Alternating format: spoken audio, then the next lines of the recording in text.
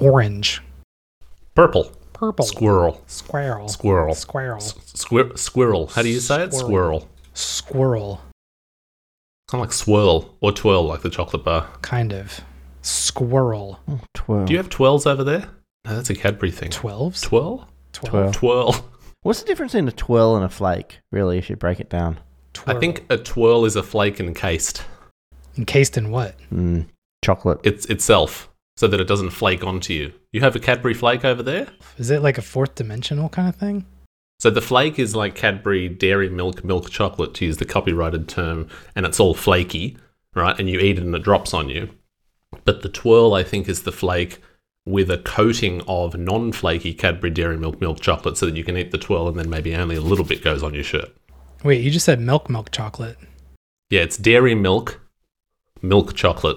How is that written, though? I mean, is it like dairy So it's like milk Cadbury and then dash? dairy milk with like the registered or copyright or trademark thing, and then milk chocolate as the actual general product Oh that it man, is. milk chocolate. That's Because weird. it's Milk. Because every block comes with a glass and a half full cream dairy milk. Exactly. Wow, just like that, huh? And that's an ad right Yeah. back from the 80s. That's probably before Martin was born, A that ad. glass and a half. No, they still use that. A glass and a half full No, of but joy, do you they remember still say. do you remember the old scientist guy that they had, the famous scientist guy? Oh, maybe not. Maybe it is before my time. He did the And you- experiments with the kids. I think that's illegal. And you get 400 milliliters of milk. If you liquefy the children, you get a glass and a half. Is that what you're saying? Yeah, it was a bit pretty much. It's kind of like our version of the Colonel, the KFC Colonel. Oh, Like a okay. kernel panic? Was it Dr. Julius? Was it Sumner? No, Julius Sumner I Miller. don't know. Julius Caesar, I think is who you're thinking of. Okay, that's a YouTube research project right there. But you watch it, and the guy says, only a glass and a half full cream dairy milk in every block of Cadbury's chocolate. Full cream dairy milk, though, is not milk, right? I mean, full cream would be cream. They just want to say the fact that there's dairy in it, so it slightly convinces you that there's calcium in the chocolate Oh, or it's something. not just complete garbage in there. Oh, wait, it's $4.59. Okay. Well, What if we just kept going for like an hour and Yeah. forgot to even do it? That'd be so good. start whenever you like. All right, okay, it's oh wow, everything's making noise because it's 5 o'clock. Love it. It's on. Wow. It's on. It is on. Is it working though? We don't know. Could be. Maybe someone's hearing this. Maybe they're not. Good question. I'm not seeing anything yet. Oh, there it is. Okay. This is pretty exciting. Hey, yeah, wow. Have you ever done anything live? I haven't. No.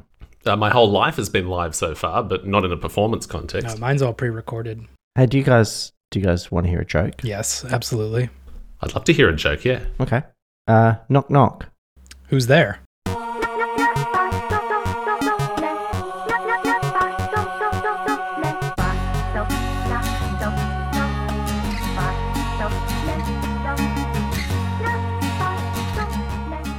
Hello and welcome to Hemispheric Views Live from Micro.camp. This is pretty exciting, guys. What do you reckon? It's exciting. I mean, if anything's a joke, it's us. So I totally agree with that joke. Well, look, I'm absolutely thrilled to be here with my co-hosts Andrew Canyon and Jason Burke. We're absolutely thrilled to be live participants at Micro.camp. Micro.blog, after all, was where really Hemispheric Views started. I think we met each other here. We started gas bagging, talking rubbish, and now people actually spend their time subscribing and listening to that rubbish in their podcast app. So thank you, everyone, for joining us. I think we should do a little bit of a time check, though, because it's a bit weird. Jason, what time is it where you are? It's so strange. It is 5 p.m. in Portland, Oregon right now, when normally it is 4 a.m. for me when we're doing this. So it's very strange. You're very awake. You look very energetic, fresh. I'm ready to go. It's live. How about you, Andrew? Yeah, I'm almost got the Jason effect. It is 8:02 a.m. in gloomy Perth, Western Australia. Had to set the alarm to make sure I didn't oversleep. But I'm ready to go now. I'm good to go. Got my glass of water. I've had my cup of tea. Don't you love how it doesn't matter when we record, he always seems to have like an okay time regardless of when we do this. It's perfect. Come on, guys. Center of the world. And look, here in Wollongong, it's actually beautiful, bright and sunny. But I have to say, it's fraught with danger whenever I record or do anything in the day, because at any given time, you could hear cockatoos or rainbow lorikeets screeching outside. You could hear my neighbours upstairs doing tap dancing and stilettos on wooden floorboards. You could hear a toilet flushing upstairs. You could hear a baby crying. So I apologise to everyone. It's a bit crazy during the day here in Wollongong. But moving to our topics. No, it is not okay. Oh, it's already been interrupted. What do you That's want, right. Andrew? Come on, Martin. Par for the course. Look, I need to point out that in our recording schedule, the last one that went out to our feed was episode 34. And I was thinking about this in the shower last night. And I was thinking, next one, episode 35, that's the microblog. No, hang on. It's not episode 35. This is episode 30 live. Man. Ah, well done. Just writes Well done, itself. So yeah, that's the official nomenclature of this episode now is episode 30 live. How long did you spend in the shower to actually come up with that? Oh, it's probably 45 minutes at least. I was going to say your hair's glistening. That makes sense. The hot water ran out, it was like, oh no. But the bright idea hadn't arrived yet, so I had to keep pushing through. Good on you. So your whole family suffered through cold showers last night for that joke. I hope everyone listening is appreciative of that. Okay, so moving to our topic. Today we thought we would talk about something really predictable, but who knows where it goes, because we don't plan these things really. We're here because of Micro.blog. Micro.camp is the event. So blogging brought us here. But when we thought about blogging, there's so much that comes to mind, public versus private, how we decide to use our blogs, how does it differ between what's written, what's audio, what's video, what does it really mean to blog these days? So I think we were going to start, Jason. You had a particular suggestion about using a blog publicly. Do you want to kick us off with that? I would love to, yeah. So for the people that are in a time zone similar to yours, there's been a good bit of talk throughout the day today about blogging by various people during MicroCamp, and you can actually see those videos within the interface you're listening to this right now at any time, and those will be available for a while. But something that I have been thinking about in terms of my personal blog is using it not only as a public repository, but kind of a reference materials section as well, not only for myself, but for others.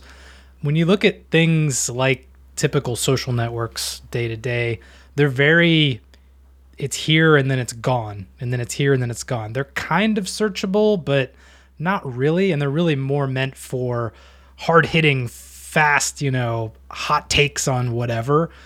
But I like to think of my blog, or just blogs in general, as more of a kind of like archive.org kind of thing, right? Where this information is meant to live on for not just the next 5 minutes or next 5 weeks, but really forever.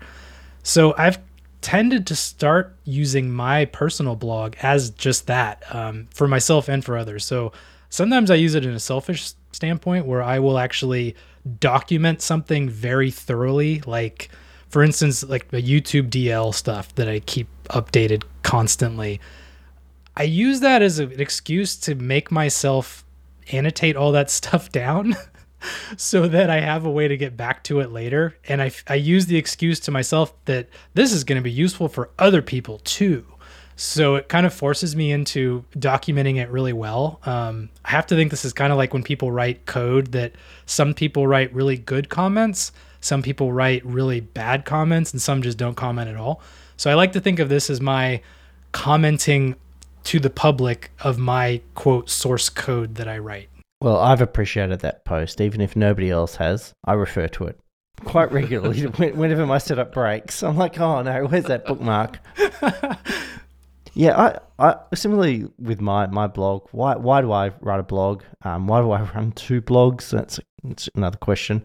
But my primary motivation is actually to find other souls. I think it's probably, if I boil it all down, I'm looking for some kind of connection, I guess. And that's been the greatest thing about the Micro.blog service, is that you do get that. There's sort of a built-in network of other people. You feel like you aren't just firing stuff into the void. So that is one of my primary reasons for why I do it. I like Jason, I like to sort of feel like I'm helping build the hive mind, because how many times do you Google stuff you're trying to figure out something or work something, how to do something, and you find a blog. Unfortunately, that's less now because it tends to be like everybody just puts stuff on YouTube, which is kind of annoying. Not really how I want to figure things out. I want to read a blog and learn. I don't want to watch a guy saying, "Hey guys, thanks for joining me on this YouTube video." I like that you put an American accent on there. Oh, they're the worst, right? Americans. Oh, goodness. I think here most we of our go. listening audience is probably in the Northern Hemisphere, though, so don't shoot us in the Watch foot the here. disconnections happen. What I'm definitely not blogging for money or stats.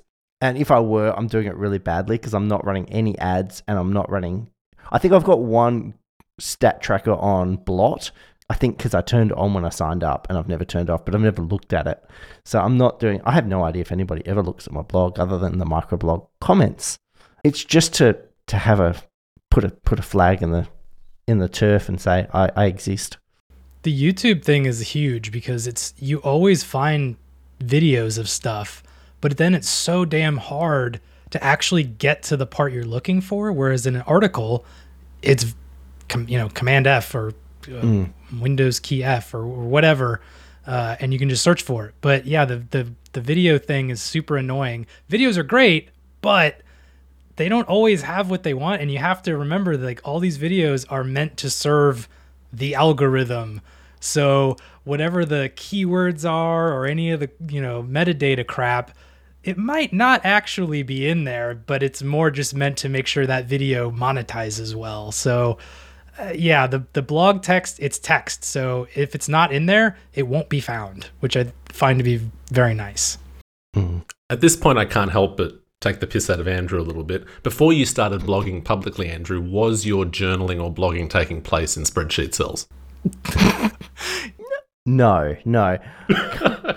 I've been blogging. It feels like I've been blogging forever. Like I had a movable type blog and all that kind of stuff. Spreadsheet cells are for calculations, all right? If you can't recalc on them, it's not an appropriate use of a spreadsheet. But surely there's some really interesting data in there, Andrew, about the number of blog posts going up and the average number of characters across them. There's a lot of stuff that you could be finding out here. Actually, that's a good point. See, I thought so. I want to do some. I actually want to. Okay, can we get Manton onto that? Can we get some data extraction tools? No, don't put it onto Manton now. This is your responsibility. Wait a second. Wait, hold on. Unannounced Trivia Corner. I knew you would do this. Yes. I knew you would Unannounced Trivia Corner comes to you live, and this could not be a better tie-in. Question 1. Damn it. Boy. How many posts does Andrew currently have on micro.blog? He's actually looked into it. Jeez. Andrew, you have to go first. It's about you. Is it a multiple choice or is it just a raw number? Well, I was going to let you banter, and then I was going to have you guess. Your choices are 1,205, 806, 1,683, or 2,408. Wow. You first, Andrew. Well, I guess I have to go first. I'm going to go 806. Okay. I'm not that. You are locked in. I think he's underestimated. I'm going for C. Okay. Good choices. Question number 2. How many backers did the original micro.blog Kickstarter have way back in 2017? Can you believe it's been since 2017 already? It's crazy. Your answers are 1,375, 3,080, 2,785, or 4,298. I'm going to jump in and say the one with 4,000. The last one there. I reckon there was a lot of support. Okay. I'm going to say 2,785. Excellent. Your answers are locked in. And thank you for playing Unannounced Trivia Corner.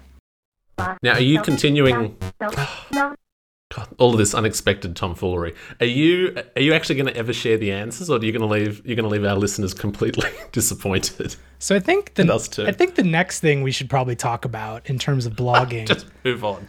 is the fact that blogging can be very fickle. And the funny thing about blogging is that oftentimes, and I'm guilty of this myself, changing blogging platforms tends to become more of the actual use of a blog than the actual writing of content within it. And I'm not trying to shame anyone when I say this, because I've done this over and over and over. But I think it's interesting that so many people, when we talk about blogging, we want to blog more. We talk about blogging more, and then we don't, and we instead like fiddle with a MySQL database for 5 days or something. So for me, the micro.blog connection to my actual blog helps that, in the sense that I don't have to feel this pressure that I think a lot of people do of, if it's not a ton of words or formatted perfectly or this, masterpiece of writing, that it's never going to happen. I can just put stuff in 280 characters and it's still kind of somewhat related to my main blog. So I'm assuming both of you have changed blogging platforms over the years. I'm going to guess Martin probably got set up one and then never changed it because he just uses the same stuff always. I know Andrew whatever was probably default. Yeah. He's probably still using iWeb or something. But Oh, how did you know? I'm wondering how many times you've changed, and if you have felt like by changing you've somehow accomplished your blogging, want.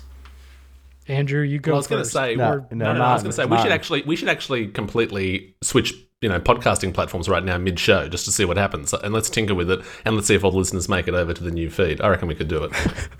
I'm working on it now. Anyway, you go first, Andrew. Oh, okay. Well, I've been on. I mentioned him earlier. I was on Movable Type, way back when, and then I did the WordPress thing for a while. I had a Blogger. That was a thing.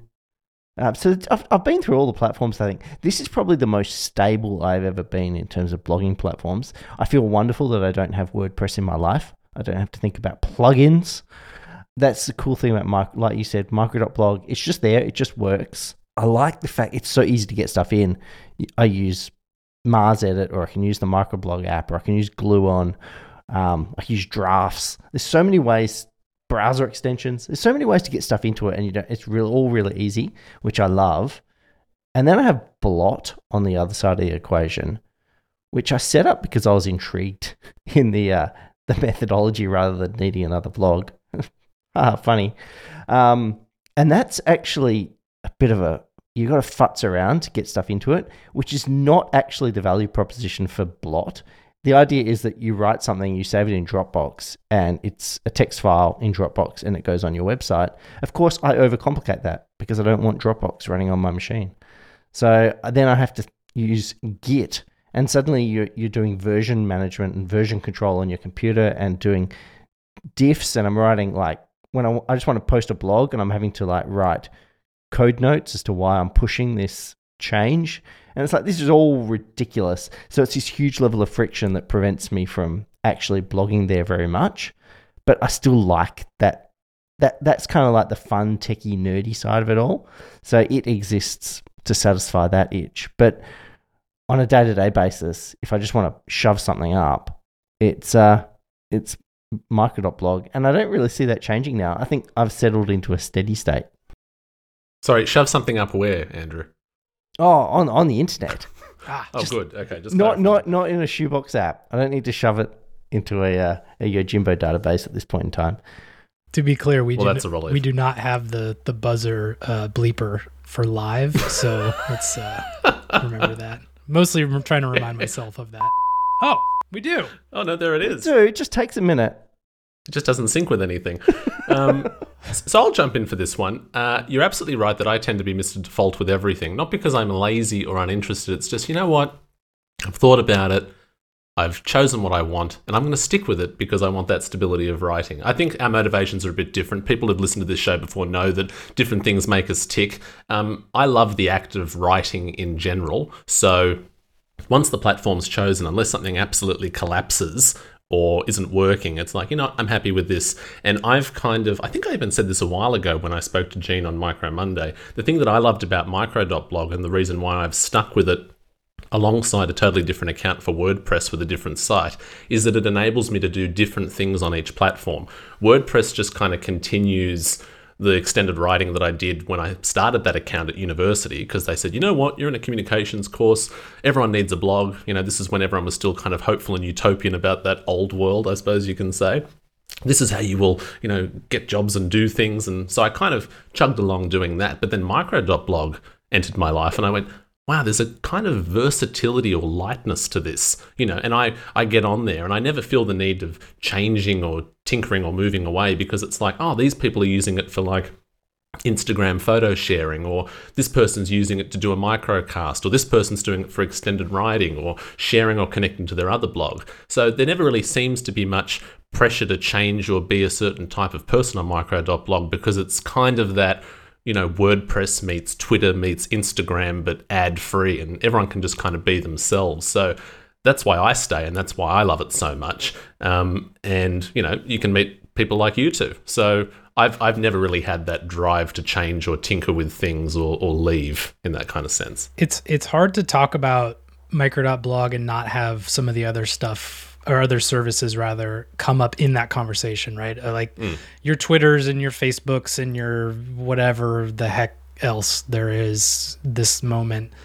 I'm wondering now, because we were talking about this earlier during MicroCamp, of micro.blog kind of being blog first, which is kind of obvious since it's in the name. Blog is there, right? But I'm curious how, if you guys think about, or when you maybe tell someone else about it, do you approach it as being more of a timeline based micro posty type thing, or a blogging platform that also has the kind of micro post stuff? Because they're kind of the same thing, but I think depending on which door you enter through, it can be a very different conversation. So I don't know if that has ever come up for either of you. Maybe Martin, go ahead. Most of the people I talk to about it aren't really part of the blogging or tech enthusiast world, so I introduce it to them fairly differently. So I just brought up then, for example, the words Instagram and Twitter. So I say to them, Instagram and Twitter? And they say, yeah, and they look kind of worried, and I say, all the stuff that you don't like about that? How things aren't in order and stories are leaping out at you and it's all just messy and you've got ads and stuff? And they go, yeah. And I say, imagine all the best things about short posts, if you want to do it that way, and photos, right, without any of that crap in it. And they go, oh. And I say, so it's this beautiful world that doesn't have this algorithmic pressure on you. And that's the thing. Sometimes, and this might sound like a weird way to put it, because everything's generally about engagement these days, but sometimes I find myself using micro.blog less because the pressure's not on me to jump and check on it every 5 minutes. I can go in with purpose and focus and intention, engage with people. I might not be back for a week, but it's not eating away at me, making me feel bad about my involvement. So I try to sell it to people as a place where you can go in and make genuine connections. And I try not to focus too much on the extended writing part, because not everyone's into that. That's super interesting. I've noticed that as well, where previously on other platforms, like if you were gone for that 5 minutes, you're nobody now. Like, who are you? You're completely forgotten. Where now I can go to sleep, wake up the next day, and it's totally fine. Nothing happened that was horrible for me. And I might get a reply to something that I posted 8 months ago. And it's like, it doesn't matter. It's not like, oh, why are you replying to something that's super old? It's like, oh, cool. They found something that I said 8 months ago and continue the conversation. It's real time, but it doesn't have to be, which is, it's very unique in that respect, I find. I don't think there's anything else like that comes to mind for me. So this, microblog sort of joined the dots between us three, and it's led to not blogging, but an audio production. Microblog has many features. Yes, you can also run a podcast through it. But really, writing on a blog and recording a podcast where you're speaking contemporaneously extemporaneously, sorry, get my words right, is that was for Martin. Yeah. It's really important. Thanks so much. Yeah, I'll hear about it later if I didn't. But they're so different. But how do you guys find the two? Like, do you have a preference, or because I'm finding this whole experience to be quite fun, but they're very different things. What do you guys reckon about writing versus podcasting? Well, I'll jump in here. Writing, I absolutely love writing, and it's people do it differently, but for me, it's a very personal, smash the words out on the page, and it's really an example of trying to get your own introspective thoughts out in somewhere that you can either keep for yourself in a journal or share out in the public open world, as we started with our first subtopic.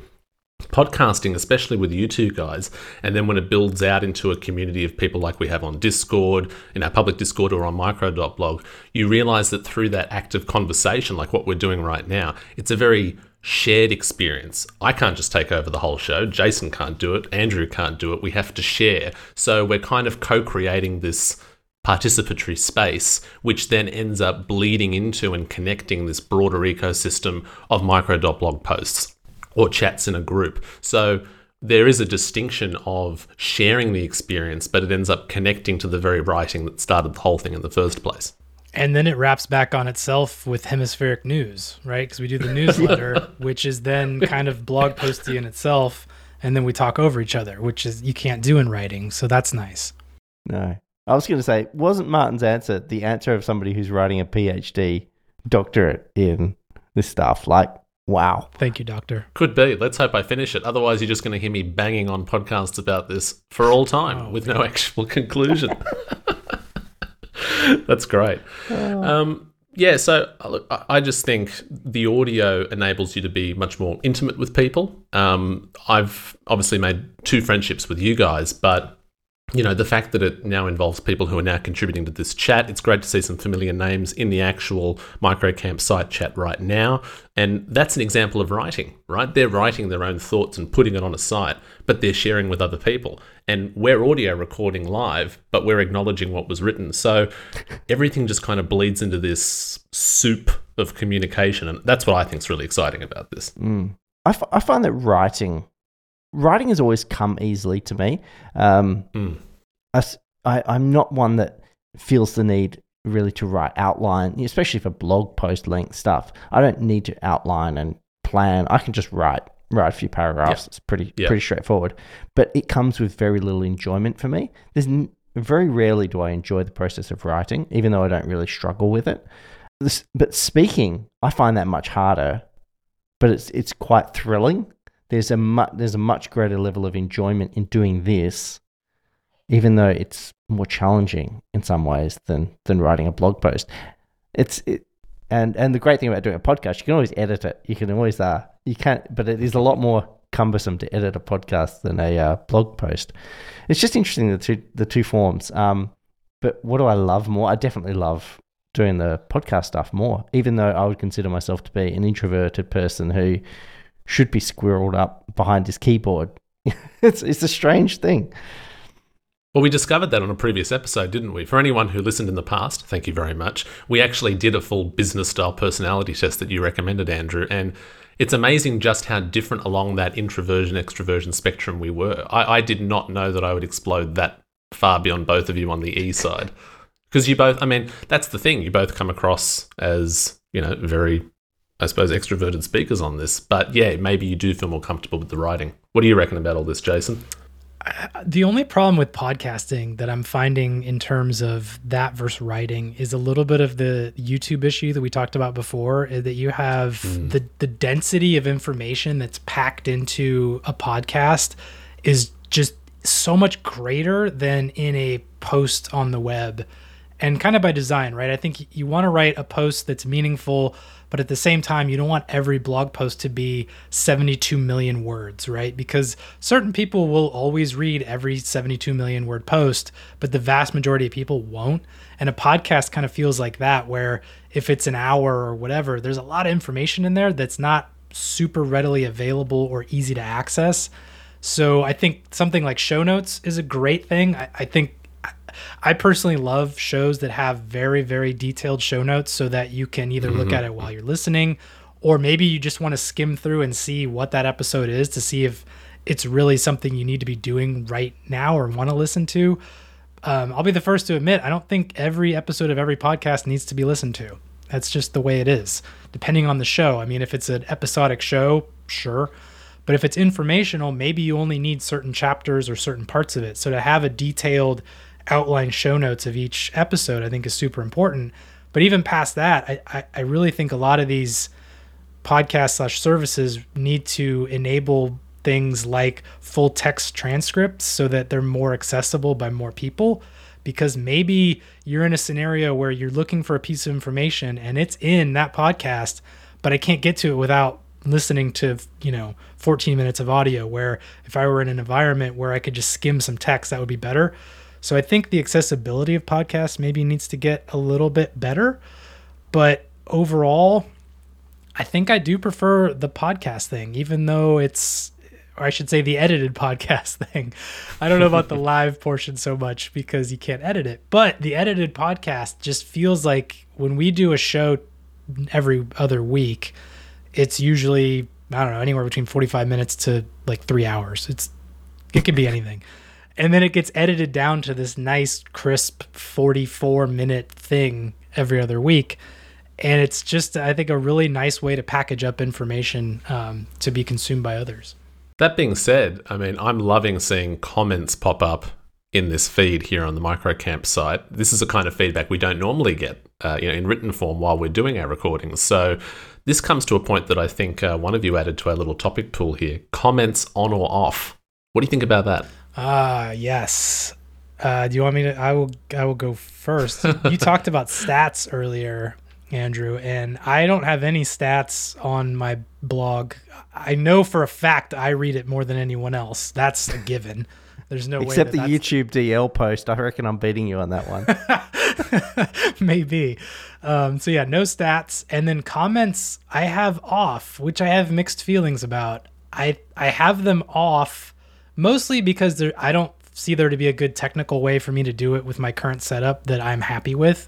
It's kind of a bolt-on, hacky, ugly crap fest in terms of comments.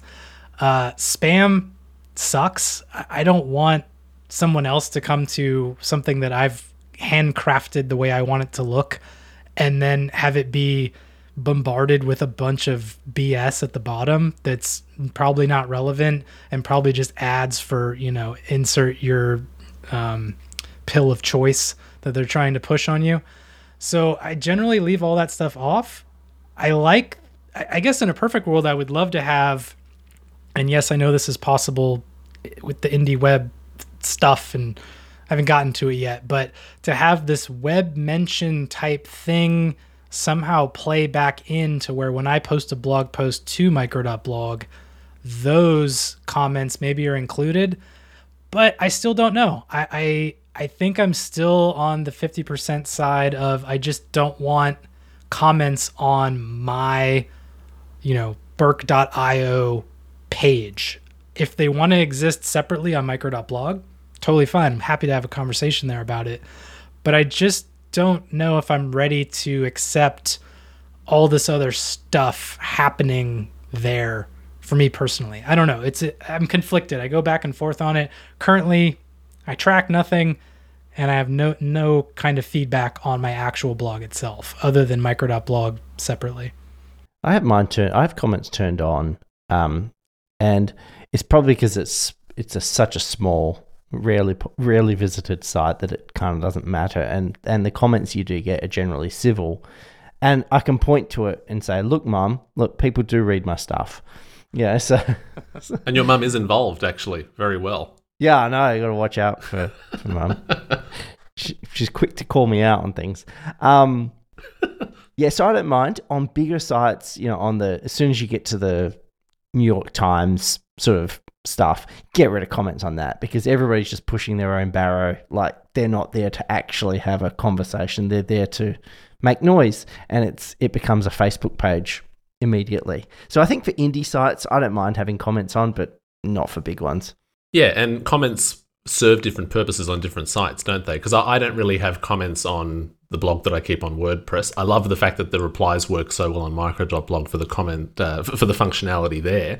But podcasts, like you were saying before, Andrew, that difference between writing and audio, we accept a whole heap of comments in that sense. It's not attached to the audio necessarily, but when you consider micro.blog and the Hemispheric Views presence we have there, Twitter, Discord, etc., even the comment thing that I just pointed out here on the Microcamp site that we're looking at now, really podcasts and audio feed off that commentary because you want to know what people actually thought of what you had to say. So I think in the audio realm, comments actually serve an even nicer purpose because that's the communication that you open up with listeners and friends online. It seems a lot more enriching than the comments that you see on a news site or something like that. Yeah. And I guess some podcasts, I mean, they spend half their each episode with follow-up, talking about the comments that they've received from between the last show and this show.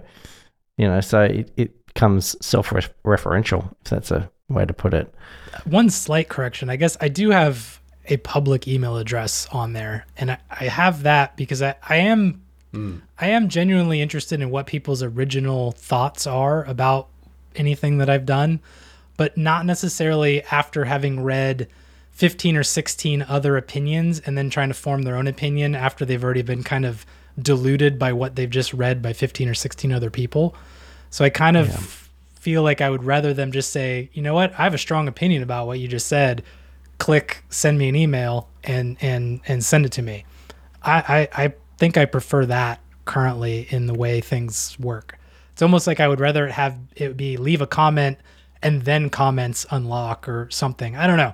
It's a weird thing. And I think maybe it's a lot from the past being just negatively impacted by comments for so many years that you just shun away from it entirely, being that it is the internet and it's mostly a horrific place with a few kind of shining lights here or there. So I think that might be part of why comments are just instantly a no, but maybe it's time to reassess.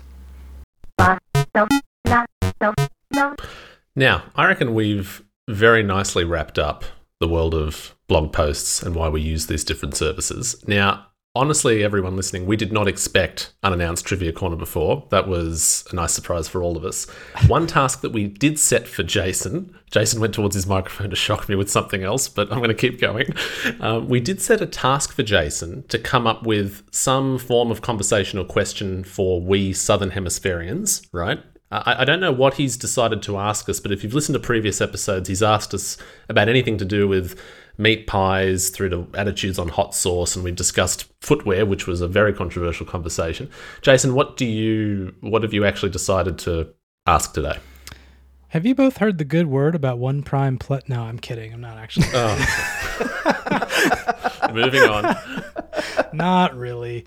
The only one I came up with for today was so in Australia, where you both reside, both on the East and the West, is it a thing for people to bring pets around with them, usually smaller hand holdable type pets, around as it were an accessory type of deal, / just bringing it into stores, regardless of what the store's policy is, do people have pets as kind of an accessory versus a pet? Is that a thing there? Now, just to be clear, because you've used the word accessory there, you're talking about live pets that will actually maybe do a poop or something, not digital pets like Australia just caught up with the Tamagotchi or something. No. I think Tamagotchi are still legal there, I believe. They're not on the endangered list in Australia yet. Yeah, a small dog, perhaps, or maybe there you might have a wallaby, or maybe a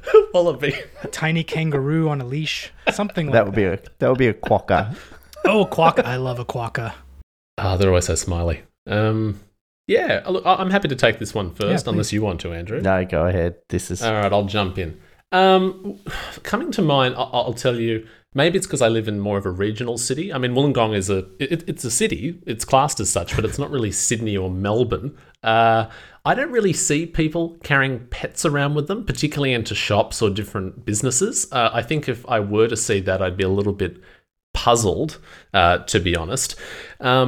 You actually have reminded me, though, that when Natasha and I visited the US when, unrestricted international travel was still a thing, what's all that about? I remember we were actually in a pharmacy in San Francisco, and this really, really, I want to say, dressed up, it was almost like a formal event. This woman walked into the pharmacy and she had, I think it was a Chihuahua on a lead, wearing a bright red puffer jacket. And we just stopped and went, what on earth have we just seen? Because it wasn't like the handbag thing or, carrying it around. This dog was as equally dressed up as her for this American winter. And we went, well, now we've seen everything. But then now you've made me actually think, while we didn't go into shops with a pet, our beloved, now has left us, white guinea pig Parko, who we loved very dearly, we actually used to get some strange looks because we would take him out in this little travel harness thing that he hated, like on the lawn near the beach in Wollongong, and we'd sit there with hot chips or our coffee, and people would walk past and do this double take thinking, what the hell is that? And then they'd work out it was this fluffy little rodent Parko and come over and say, is that a guinea pig? And we'd say, yeah, do you want to pat him? And they're like, oh my goodness, yes, thank you. And they'd come and pat our guinea pig by the beach. So we'd never take a pet into a shop, but we did take a guinea pig out like it was a dog. Okay, fair. Yeah, I figured that was my follow-up question for you, Martin, was that when you were here and we met up in the Bay Area, I'm sure you would have come across this. So I figured that this would have been a thing for you when you were here. Yeah, absolutely. And it was a thrilling showcase of American culture. Okay. What about WA? I feel like WA is a little more on the having small dogs in stores, but maybe not. I don't think so. I think I don't know if there's probably bylaws restricting it. That would be my initial sort of presumption that there's got to be a law against this kind of thing. Because I know there's a lot of exemptions for guide dogs. Sure. They actually have to specifically exempt guide dogs from same here. other laws. Yeah, this is strictly a non I don't want to say non-useful pet, but so regular pet. Generally, and this is probably some of my own biases coming through here, but generally I think most people, certainly if you took a dog into a shop, you'd get looked at and you'd be like, come on, mate, get real. Like, and if it's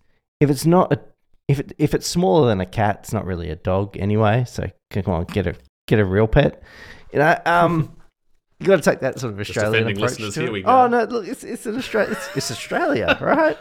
You know, so what you'll find dogs left outside. You know, that you've gone for a walk and you tie your dog up outside, and people come in and out, and they'll say, "Oh, g'day, mate," and give the dog a little pat, and depending. Yeah, and there'll be kids congregating around the dog, and it's very sweet. We see that all the time down the road at the front of our grocery shop. Yeah, so that's more the approach. But if you take that same said dog into the store, suddenly it turns from a cute little puppy dog to a, what the hell is that thing doing in here? Get it outside. Yeah. Okay. Actually, can I just turn very quickly to some of the comments that we have on the micro.camp site? Please because do. I mean, there's been some great stuff about the blogging before. Really, really good Hey, thoughts. Martin, you can, but I've got a job to do. I'll go. Okay. Yeah, we need sound effects. Comments. Now I can continue. Thank you. That's fine. That was almost a yeah, I tragedy. mean, we've got things here like Gene, emotional support koalas. That would actually be great if they weren't endangered. Every Australian should actually have one. I would gladly welcome one. Watch out for their claws. They're very sharp. Yeah, they are. They're not try to cuddly. eat you if you have eucalyptus on you, because that's all that they eat. Actually, they don't drink water. I don't know if many people know that. They get all their water needs from the leaves. Fun fact for our Northern Hemisphere listeners. We've also got Leon making the point about people taking dogs into cafes. That's true. I mean, some babies get baby chinos, and then you'll see that little dog bowl for dogs. You've seen that, Andrew? Is that an American thing? They have that little bowl outside a cafe? A lot of places do, yeah. And I think there's like there's something that the Starbucks place has. It's like a thing for dogs. It's like a puppuccino or something like that. I'm not sure. Yes, I remember seeing something that. like that. I think. Yeah. I think it's literally just a cup of like whipped cream, which doesn't seem good, but Oh, God. I don't know. Okay. Go on. Oh my goodness. I'm seeing stuff about spiders in here. Now, for people who've listened to our show for a little while now, you might recall that we had an HV mini episode that featured discussion of huntsmen. I can see here that Simon has made a comment, and so has Pete, about large spiders. Now, I just want to clarify, because a lot of people, I think, who haven't been to Australia or, aren't from Australia, are terrified of the spider situation. Basically, if it's small, you should maybe be cautious, because a lot of the poisonous ones are small. The large ones, the huntsmen, they terrify me personally, and I've had too many run-ins with them in a car or bathroom or something, and then you have to have this double strategic situation of like the brush to flick it away or the vacuum to stop it from entering your bed sheets or something. It's just a nightmare. But occasionally you will be in a place of business or in your own home, and a spider will just appear, and everyone just goes, damn, what do we do now? Mm-hmm. Yep. Have you had that experience with spiders? Yeah, when this spider has more arm hair than me, that's when I get really scared. And I know, like you say, they're probably less venomous than anything small, but it's just gross. Yeah, and that's the problem. That's the biggest problem I found becoming an adult and a dad, is that suddenly I'm expected to be able to handle these things, and you have to put a brave face on. We had a worm in our lounge room yesterday. A worm. What, do you live in a swamp? How big was this worm? I know, so weird. And my 5-year-old Benji freaked out. He's like, well, it's screaming. I went down there and there's a worm crawling across the floor. I'm like, well, I don't really want to deal with that worm either, but I guess I have to be brave about it, and I threw it outside. Talking about screaming, though, there's a video that my sister-in-law continues to play on repeat over and over again every time we see her, because one time I was visiting her family's place, there was a gigantic huntsman in the corridor near the bedrooms, and I was enlisted to crush the spider. And I know people don't really like the idea of crushing the spider, but they often have like their babies nearby, and it can be quite an infestation problem if you're not careful. And they didn't want to deal with it. I mean, I was equally scared, but they set me to do it. And in the video that they have, they are screaming their absolute lungs out, and I'm swearing. And they because I'm saying, just stop screaming with expletives thrown in. And they just keep saying, Martin, we never hear you swear this way. We're just going to keep playing this video on repeat. So I'm cursed with this never-ending video of having to deal with a spider while I yell out the F word repeatedly. They should come visit me. That I could fix that for them easily. Well, you had a cute little spider you had to deal with the other day, didn't you, Jason? Yeah, it was adorable. It was like 5 inches long, and it was very furry, and apparently it was nothing. So can I bring up one more comment that I saw in the chat before? I know we're a little bit over now. We have a little bit of time. Go. Miraz brought up a point that drives me up the freaking wall. Hold on, get the... Thank you. She said, it really upsets me when community organizations switch away from actual websites / blogs to something like Facebook. And that pisses me off so much when you have a company with a global brand. Yeah. And then you take that and you say, come visit us at facebook.com/whatever. What is at? Fire your whole brand department.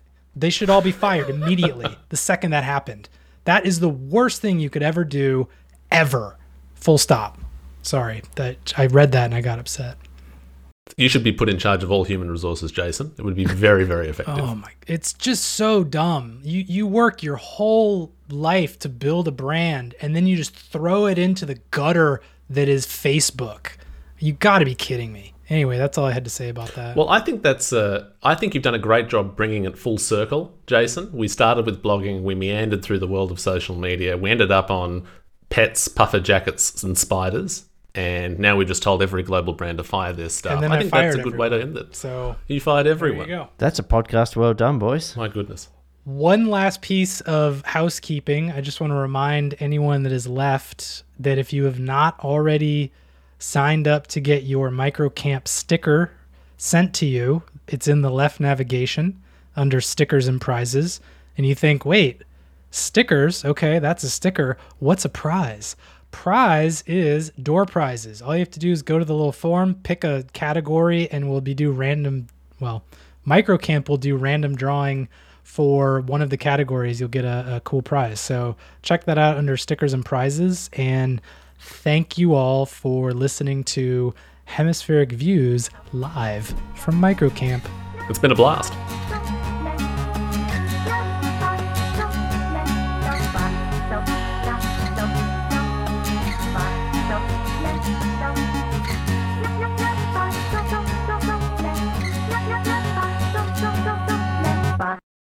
Yeah, do you think we did okay? Is that okay? We I think so. I don't think we lost anyone. I have a confession. I didn't actually click stream. I forgot to click the box on. So. Oh, Jason, you You're had one kidding. job. Far out. You're fired. Let's see here. 3. Hang on, Two- I've got whoa, to get my wait. window. Hold on. He's got a small screen. He's got to move his dock so you can get drag the full... it back. Okay, count now. Okay, here we go. 3, 2, 1, stop.